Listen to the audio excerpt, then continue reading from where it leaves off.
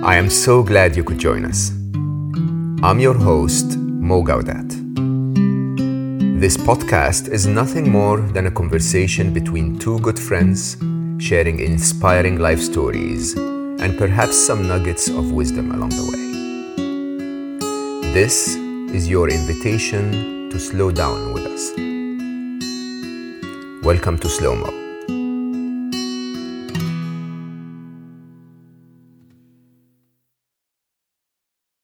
Hey there, I'm sure you're here because you enjoyed my first part conversation with this wonderful human being, Suneel Gupta. Suneel is the author of a wonderful book called Backable, of which we've discussed some of the concepts in part one. Backable really is all about teaching you some of the common criteria or common characteristics of those who manage to earn the backup and support of others. Very, very clever book, very genuine human being, wonderful and generous with his advice. Suneel is not a stranger to being backable. He's probably one of the people I feel are more backable than many of the others that I meet every day. He also has an interesting track record of success. He is the founder of Rise, a startup in the medical space that he managed to get backup and support from major investors as well as Google Ventures. He eventually got that to be acquired by one of the larger players in the medical space in the US. He worked in major organizations like Mozilla and Groupon. And although he comes from a low background with a low degree, he was a successful product manager. He went into technology. He went into politics. And he invested successfully early on in companies like Airbnb and Calm and SpaceX. Yes, the ones that you and I have missed.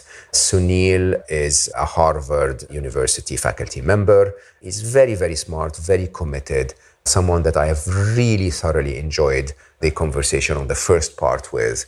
And we will continue in this part two to talk about what will make you backable. And isn't that, again, so applicable to any argument you have? It's the idea of being able, I'm convinced, but I'm also able to see the opposite side. And I understand why there is an opposite side, and maybe we should talk about it. I think that's such an humble but also confidence-building way of doing things. Let's go to the next one, which I have to admit to you is not as easy as you make it seem. So everyone knows that storytellers go very far, that a story would sometimes win people over more than hours and hours of speeches of logic, right? And on top of that, of course, we know that. And what you're saying on top of that is, and that story needs to have a central character to it. It needs to have a bit of someone we aspire to or someone we can relate to. So much easier said than done. So tell us about your storytelling approach to things. Yeah, I think storytelling has become very much in vogue. We know, and I think we know, as you say, that storytelling can be such an important part of making a case for anything. But I think sometimes storytelling gets confused with you're not getting up in front of an audience and saying, hey, once upon a time, right? And I think that the marrying story with substance is ultimately what we're trying to do here. Tell a story, but that hooks people in, but then giving them the substance that will actually keep them there. And I think oftentimes that can happen through the use of a central character. And that is one person, just one person that you take us into the shoes of first. You literally help us see what you're trying to do, your vision, the problem you're trying to solve through that person's eyes. And then you zoom out and you talk about how many people in the world are going through that person's story. So I'll tell you how I first landed on this. I was pitching Tim Ferriss on my company, Rise. And Rise, my startup, what we did was we did one-on-one health coaching right over your mobile phone. So, it was an important sort of, I think, idea for me. I thought the idea of nutritionists and having somebody who can work with you at that level can be very expensive. What if we could bring that down to a price point that everybody could afford? That's ultimately what we were trying to do. Now, when I pitched Tim Ferriss on the idea, I spent 80% of my slides, 80% of my pitch deck talking about market size, talking about numbers, obesity, rates of hypertension and diabetes and just overall how big something like this could be. And then at the very end of my presentation, I told a story. And the story was about my father, who, when I was, 9 years old, my father had a triple bypass surgery and emergency surgery. And I remember going to the hospital and just feeling like, my gosh, he has aged 30 years, seemingly overnight. And when we left the hospital, we received a piece of paper. And that piece of paper said, eat broccoli, eat Brussels sprouts. We're an Indian family. We didn't eat broccoli. We didn't eat Brussels sprouts, and there was nothing on that list about, chicken tikka masala. And so we got lucky because insurance kicked in and helped us cover a little bit of the cost for a nutritionist to be in our lives to help us customize something that was actually going to stick, actually going to fit. And I believe that was one of the reasons that my dad, knock on wood, is still alive today. Now, when I told that story to Tim Ferriss, he was like, what the hell are you doing saving that story to the very end of your presentation? You should tell that story first. Help me feel the pain of what it is you are trying to do, but help me feel that through a compelling story of one person, and then talk about the numbers, then talk about the data. And I thought that was very interesting. So I tried that with some of my pitches, my next pitches. Tim, by the way, he ended up passing, but he gave me this advice. And so I reoriented my slide deck and I told this new story with some of my other pitches. And I started to realize that the room was just reacting differently. They were responding differently because I was taking them into the eyes of this central character. But then as I zoomed out, Mo, and I started to look at wow, is this something that I just arrived on? I realized, no, not really. I didn't just arrive on this. I mean, look at the way that you'll read a compelling journalism story. Look at the way that reporters write. They don't start out by saying, there's this massive, massive problem in this country. What they'll likely do is they'll get you into the eyes of one person. That's how great stories are written. They take you into the eyes of one person first, make you really feel who that person is. Then they'll zoom out and they'll talk about what's happening at a national or a global level. But it's always one person. And so that's just, I think, how great storytelling is done. And now I've been able to sort of work with companies like DocSend, which analyze thousands of pitch decks. They've partnered with Harvard Business School to do this. And what we realize now is that if you look at the orientation of successful pitch decks, they almost never start with the numbers. They almost always begin with their central character's story. I love that. I think our entire life is stories, and we sort of miss that when we wear the suit and the tie and the serious look, and we start to pitch as if, it's all about numbers and success and dollar signs. When in reality, when I used to teach my senior business leaders, at least my style, I always said that every deal that's ever been closed in history was closed on an emotion. Not on logic, whether that emotion is, oh, I relate to this, my father has gone through this, I want to solve that problem, or that emotion is ego, oh, my other competitor did this and I need to be bigger than them, or is it? And there is always that idea where you can really never invoke an emotion with numbers. Yeah. You can only invoke it when you have a central human story that people can relate to. I want to skip one concept because I thought, on the other hand, that your storytelling was also really interesting when you said make it inevitable. So you basically said, don't tell the story of your idea, of your ambitions, of your dreams as if, and hey, there is a chance for this to happen. You're almost saying, make it clear that this already happened and, maybe you want to be part of my journey or not, but somehow this is not something that you want to miss out on. Yeah. It was one of the harder lessons for me to learn because my instinct whenever I come up with a new idea is to talk about why it's new and talk about why it's exciting. One of the things I think we know and has been taught to us by people like Daniel Kahneman with his Nobel Prize winning work around loss aversion. It basically shows us that the pain of making a bad decision is twice as powerful as the pleasure that we get from making the right decision. And that's true for all of us. That's true even for people who we think might be attracted to risk. I think they still have that fear of making the bad decision much more powerful than the pleasure they get from making the right one. And so what that means is that when you walk into a room with a backer, you can't just point out the positive of your idea. You have to neutralize the negative of the idea as well. And one of the ways that I think we do that is not, again, by just pointing out why it's new and exciting, but by showing why the idea is inevitable. Why is this idea inevitably going to happen? And it takes a little bit of humility, I think, to take this approach, because what you're effectively doing is you're actually taking your idea and you're putting it to the side for a moment. And instead, you're putting on what I call your anthropologist hat. And you're thinking about, where is the world actually headed with or without my idea? Even if my idea didn't exist, where are we going to be a few years from now? And then what you do is you talk about how your idea actually fits in to that overall vision. So it is backwards in some ways to the way that I think we sometimes think of these sort of change the world sort of pitches, which is, I believe the world's going to be this way. My idea is going to make it that way. That tends to be how we sort of view innovators and people who are changing the world. But I did not find that to be the case in the overwhelming majority of the situations. It is more that I believe the world is going to go this way, and here's how my idea fits in. It's completely backwards.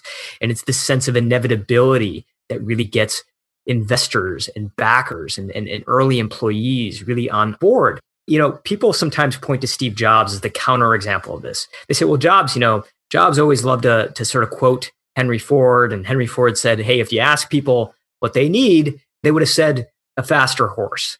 Okay, it's a good phrase, but the thing is, if you then would have asked them, well, why do you want a faster horse? They would have said, well, because I want to get from point A to point B faster, right? And if you were to extrapolate that out, then inevitably you would know that the desire for speed was going to at some point in time exceed the capability of a horse. So eventually something else was going to have to come along, right? And that was the thinking that I think some people like Henry Ford sort of put into their innovation. Again, is not, I think the world should head this way. It's more that I think the world is heading this way. It's inevitably going that direction. What is it going to need? When Steve Jobs launched the iPhone, you know, one of the things that he did is he quoted Wayne Gretzky. He said, I'm skating to where the puck is already going. So when we walk into a room, again, we can't just talk about why something is new and exciting. That's important. But I think what's equally important is why this is inevitable, why it's already going to happen with or without us. We just want to get ahead of it, and we want to do a nice job with brilliant design and do it well. And we want you to be on board. I love that.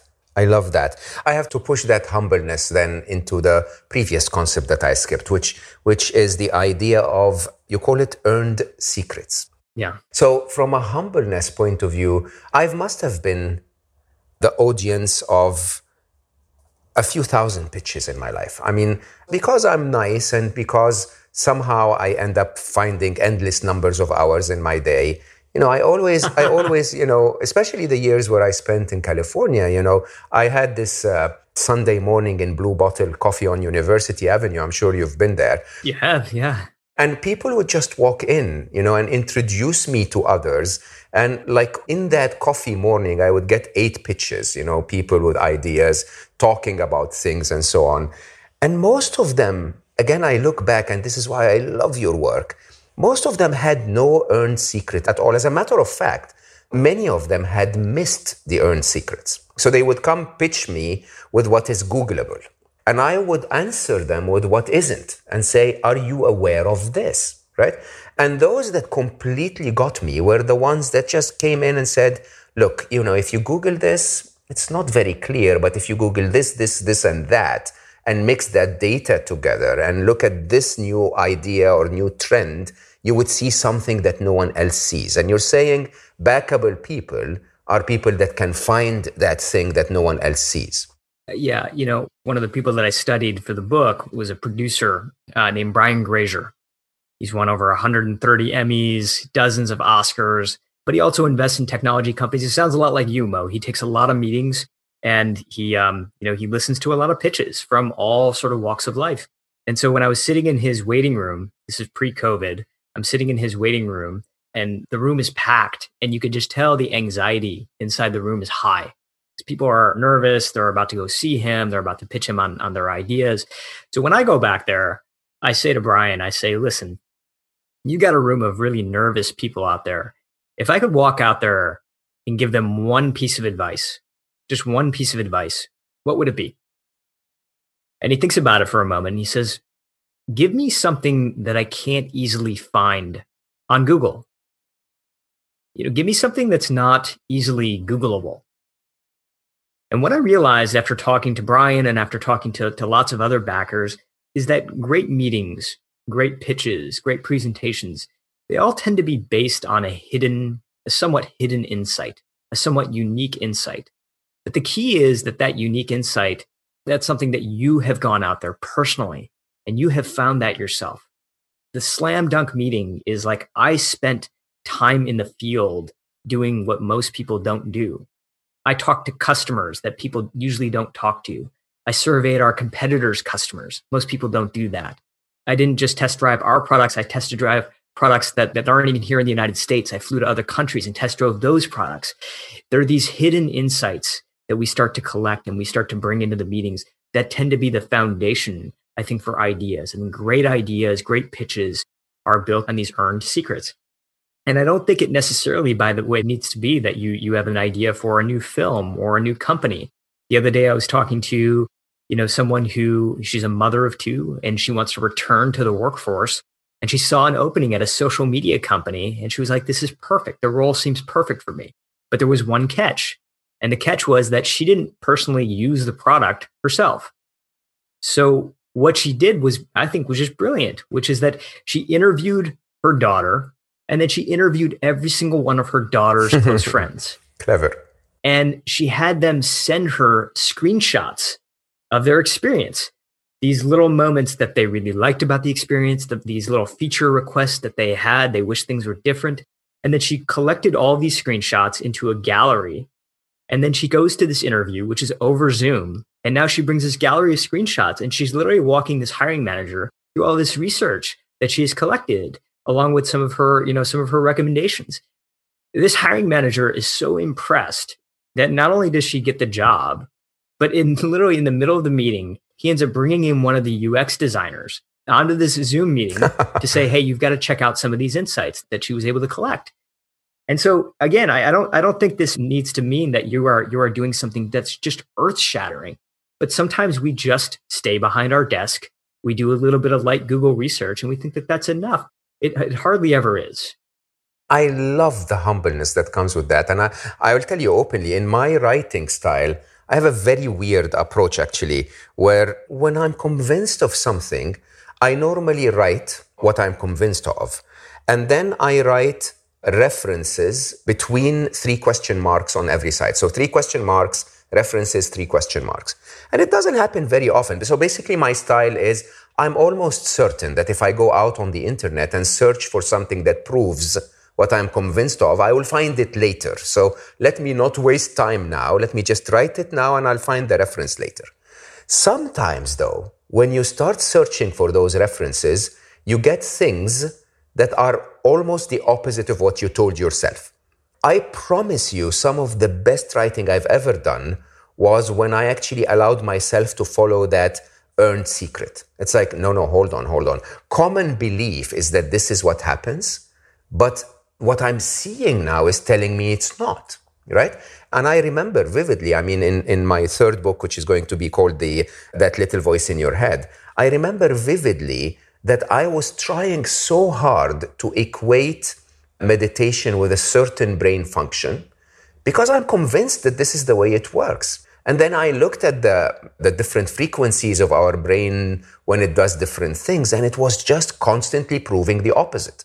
And in my mind, I'm like, do I really have to write those 4 pages again? Can I just find a way to fake the data so that it works reasonably well and we'll just fly away with this? And then I stopped at that earned secret and wrote an entire chapter on it. And the idea of finding something that maybe others haven't seen is just so groundbreaking. It's really good for you, good for the person that will read it. And I think it really makes all the difference, if you ask me, to just give people that aha moment, right?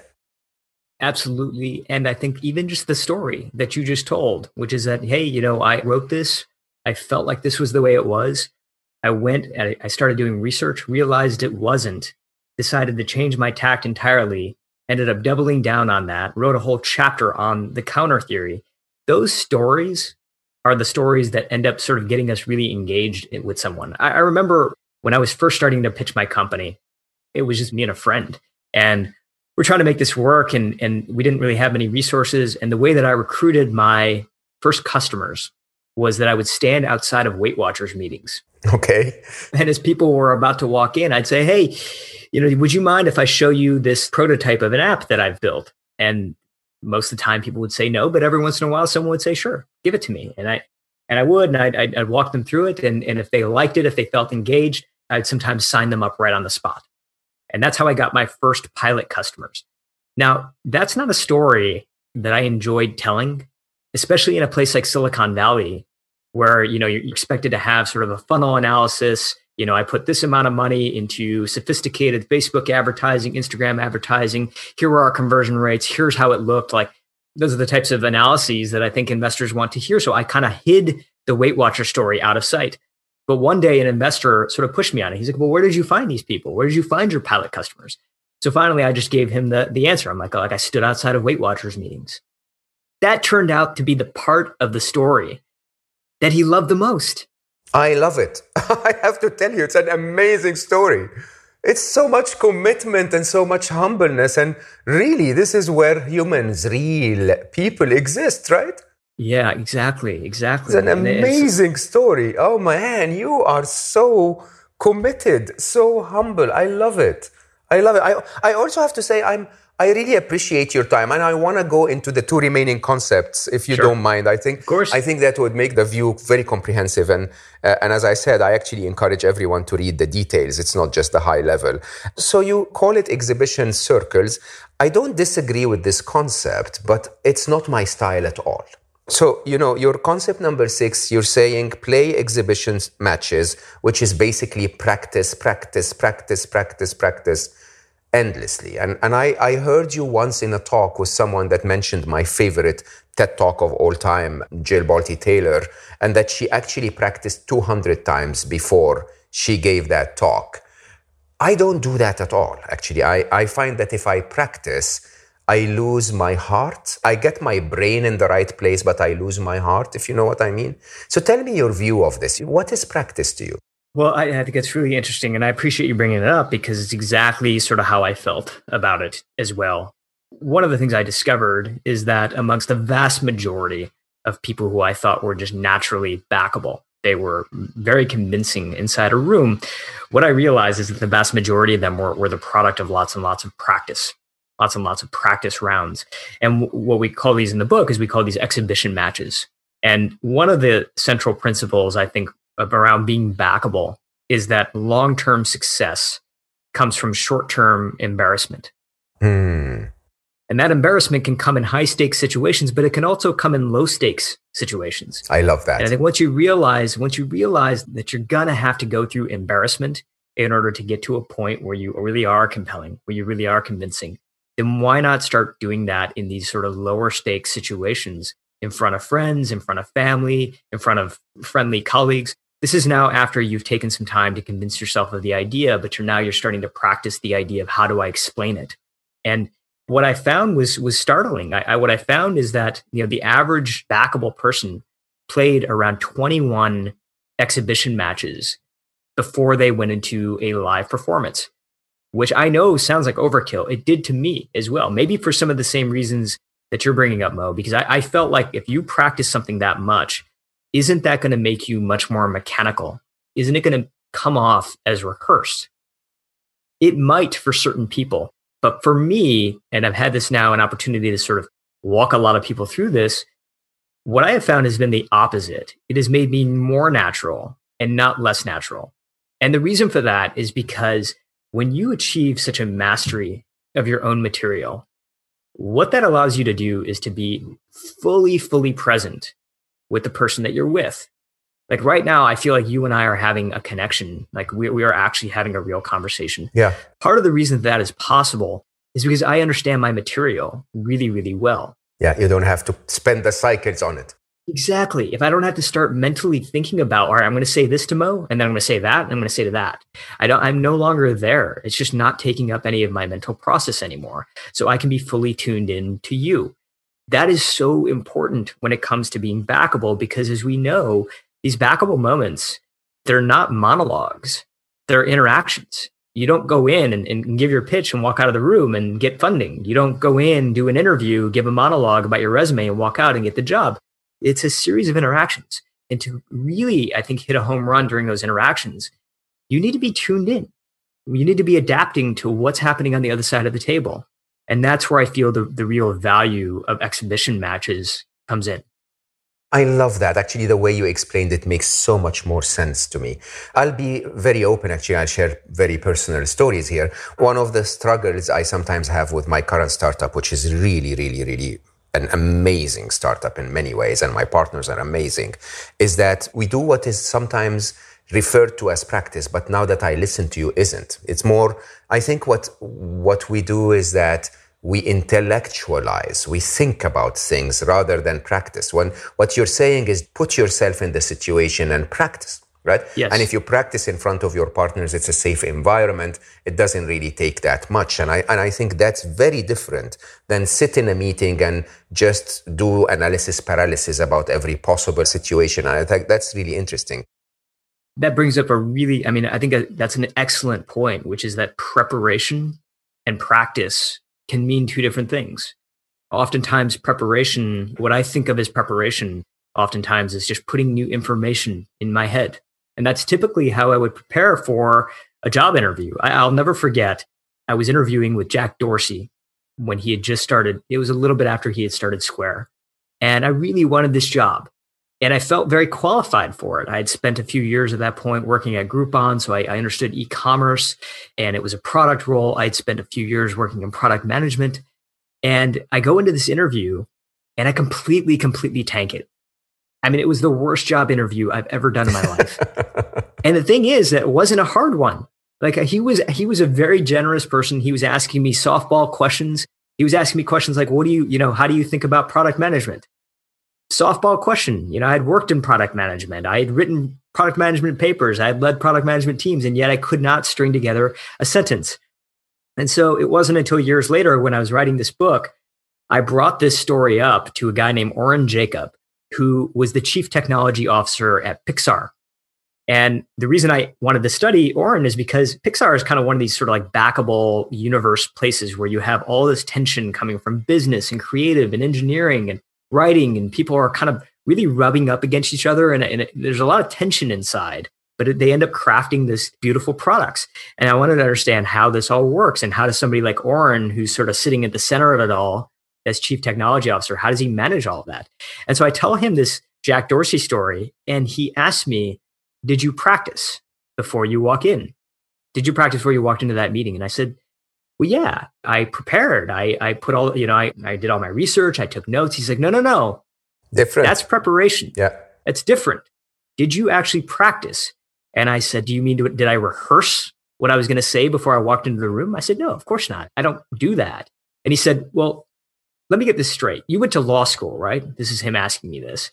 And I said, yeah. He's like, well, before you went into a test, did you take practice tests? And I said, yeah. I mean, that's literally how I got through law school, was taking these practice tests.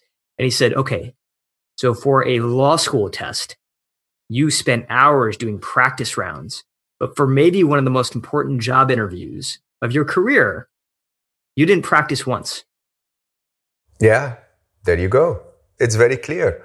I mean, when I was young, I work on me and my personal development very diligently, in a very, very deliberate way, actually. And one of my things, being the ultimate introvert, is I remember vividly that one year I gave myself the target of, you're going to be able to talk to everybody.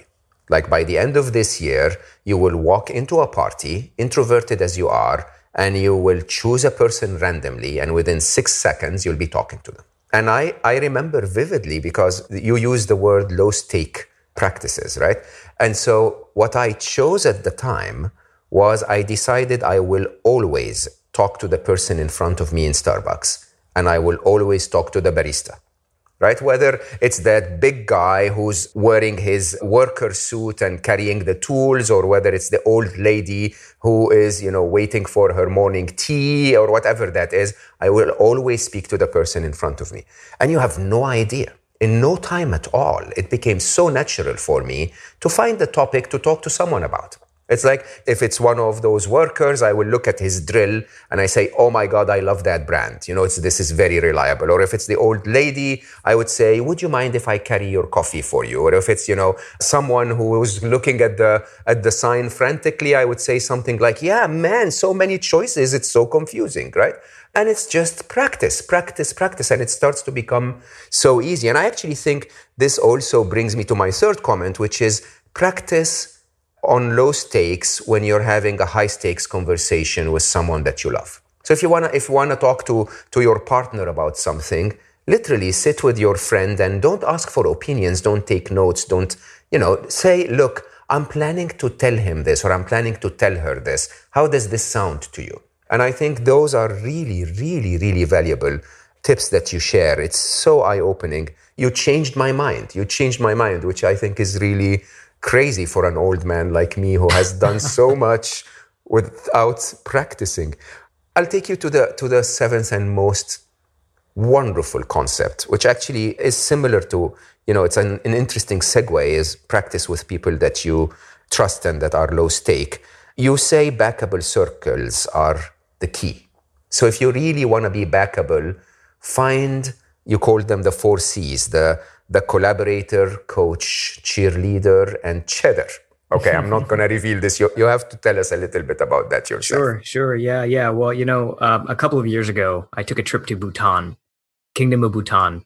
And Bhutan is just this wonderful country. I continue to spend time working with people there. What fascinates me about Bhutan is that Bhutan measures itself based on what they call gross national happiness. So for the past 50 years, they have not used GDP as their prime source of figuring out progress, but it's more about they consider economic growth to be part of something bigger, this idea of gross national happiness.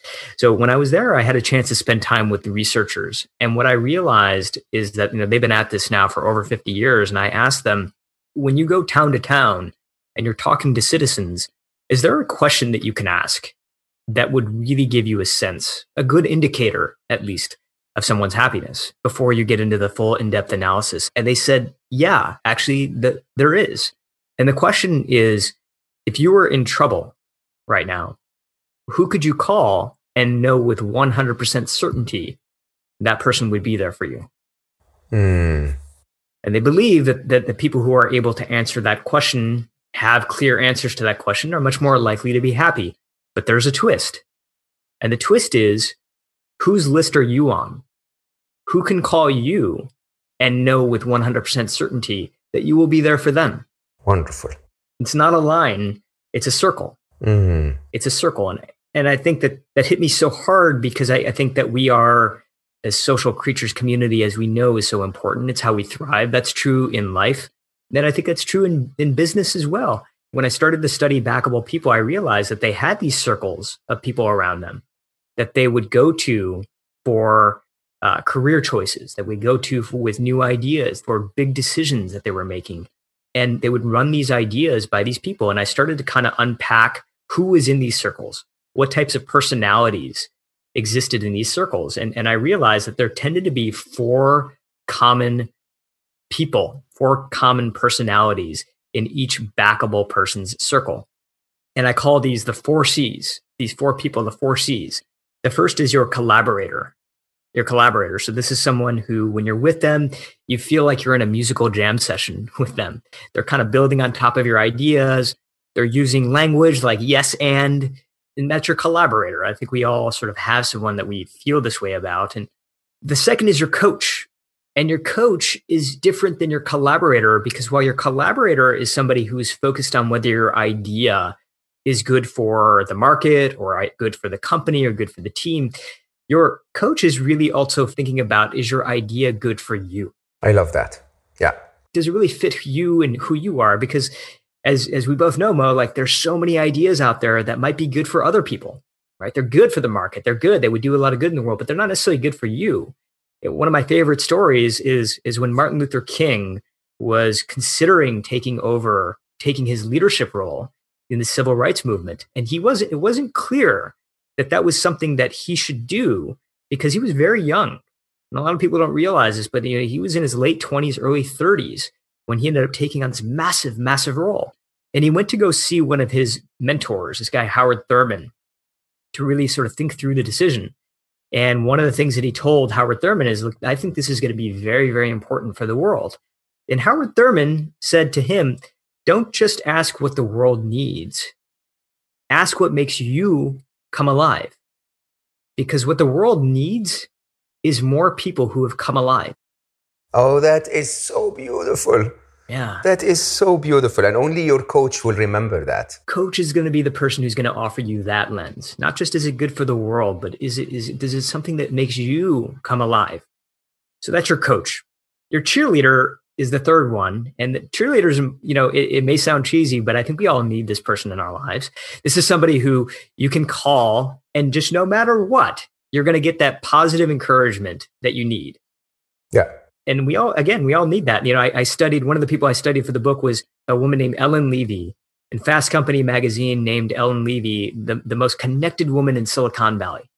And so she's got members of Congress and Fortune 500 CEOs in her Rolodex. I asked her, before you walk into a big moment, a big meeting, who do you call? And she says, that's easy. I call my mom. My mom is my last call before I walk into that room. So your cheerleader. The fourth is your critic, but I like to call this person your cheddar. And the reason I call this person your cheddar is because if you've ever seen the movie 8 Mile, and I'm coming to you right now from right outside of Detroit, one of my favorite movies, Eminem. I love that movie. Yeah, I love it. Eminem in the movie is surrounded by this circle of people, his circle of friends, and they're all kind of building him up through the movie. But there's one friend named Cheddar who's always kind of just being a little bit nitpicky, sort of poking holes in his ideas. He's sort of pointing out these things that maybe Eminem's not seeing. And what we're realizing throughout the film is that it's Cheddar who's actually getting Eminem ready for the stage. And I think we all have a cheddar in our lives, someone who kind of, almost annoyingly so will say, yeah, but what about this? Well, what about that? Right. But as long as that person is coming from the right place, as long as we know that they actually do have our best interest at heart, cheddar can be the most valuable part of your circle, because without cheddar, we can't really get prepared for a backable moment. Exactly. Right. Yeah. And so our tendency sometimes is to want to push cheddar away. But what I've noticed from backable people is they always have at least one cheddar that they really embrace. They pull into their circle and really hold that person dear and tight. Yeah, because that person is the person that is really not trying to poke holes in your story because they dislike you. They poke holes in your story because they like you. That's right. If you know that you can trust them and they can tell you the truth. Right? The truth is very valuable. As I always say, the truth sets you free, even if it first pisses you off. And I think that's truly probably the most valuable person you'll ever have in your circle. I will tell you the truth, Suneel. I have rarely ever met someone as backable as you. And I have to say, because of all of the 7 concepts, but because of something I don't know how to describe. I'm sitting in front of you, and I really feel how genuine you are. I really feel from deep in my heart. And those energies, sadly, cannot be captured in a podcast recording. But I'm telling the audience here, I'm sitting in front of someone who is purely committed to what he does so much, so generous, so wise, and so openly sharing all that you know, to the point that I will tell you, I'm not only willing to back you in any possible way I can, but I'm so in my heart throughout the conversation, so wishing for your book to be an ultimate bestseller, to beat me hands down in everything that I write for the rest of my life. And I can't wait for your book on Dharma to come through. You're so wonderful in every possible way. I love you, man. I love every minute you gave us. This has been one of my favorite conversations this year. I really can't thank you enough. Oh, no, that means so much to me. I feel really grateful that we just had a chance to connect. And even though we can't be in the same room, be face to face through Zoom the way we are right now, it really is a gift. And I really appreciate you building the community that you've built and allowing me to be a little part of it. It means a lot. I think everyone will be very grateful for what you've contributed to all of us today. Guys, backable, big recommendation from me. hunt Suneel down, make him successful. I mean, he's already successful, but make this one as successful as it should be. I love this man. I think it's been wonderful in every possible way. At the end of this wonderful conversation, I just have to say that being backable is such an interesting asset. It's something that we should all aspire to have in our life. And I have to say, Suneel is so backable. He is such a great, credible example of what he's pitching, not only for the 7 steps, but for how genuinely wonderful this human being is. I thoroughly enjoyed this conversation. I hope you have too. Spread the word, tell others this is useful for so many people to find success and balance and peace in their life. Find me on social media, Mo_Gaudat on Instagram, Mo Gaudat on LinkedIn, mo.gaudat.official on Facebook, or mgaudat on Twitter, and tell me what you think of this. Do help me to spread the wisdom that I get in slow-mo from so many wonderful people to others by sharing about your experience, telling people that you love what you heard on social media, and also rating this podcast 5 stars if you haven't already done so. It really helps me out. It really helps me spread the message. So please take the time. I will say one more time, slowing down doesn't really slow down. It sometimes allows you to go faster. And remember, it's regardless of how much you have to do today, you will always be able to find some time to slow down. I thank you so much for the alibi you give me to talk to so many amazing people. I love you all for listening, and I'll see you next time.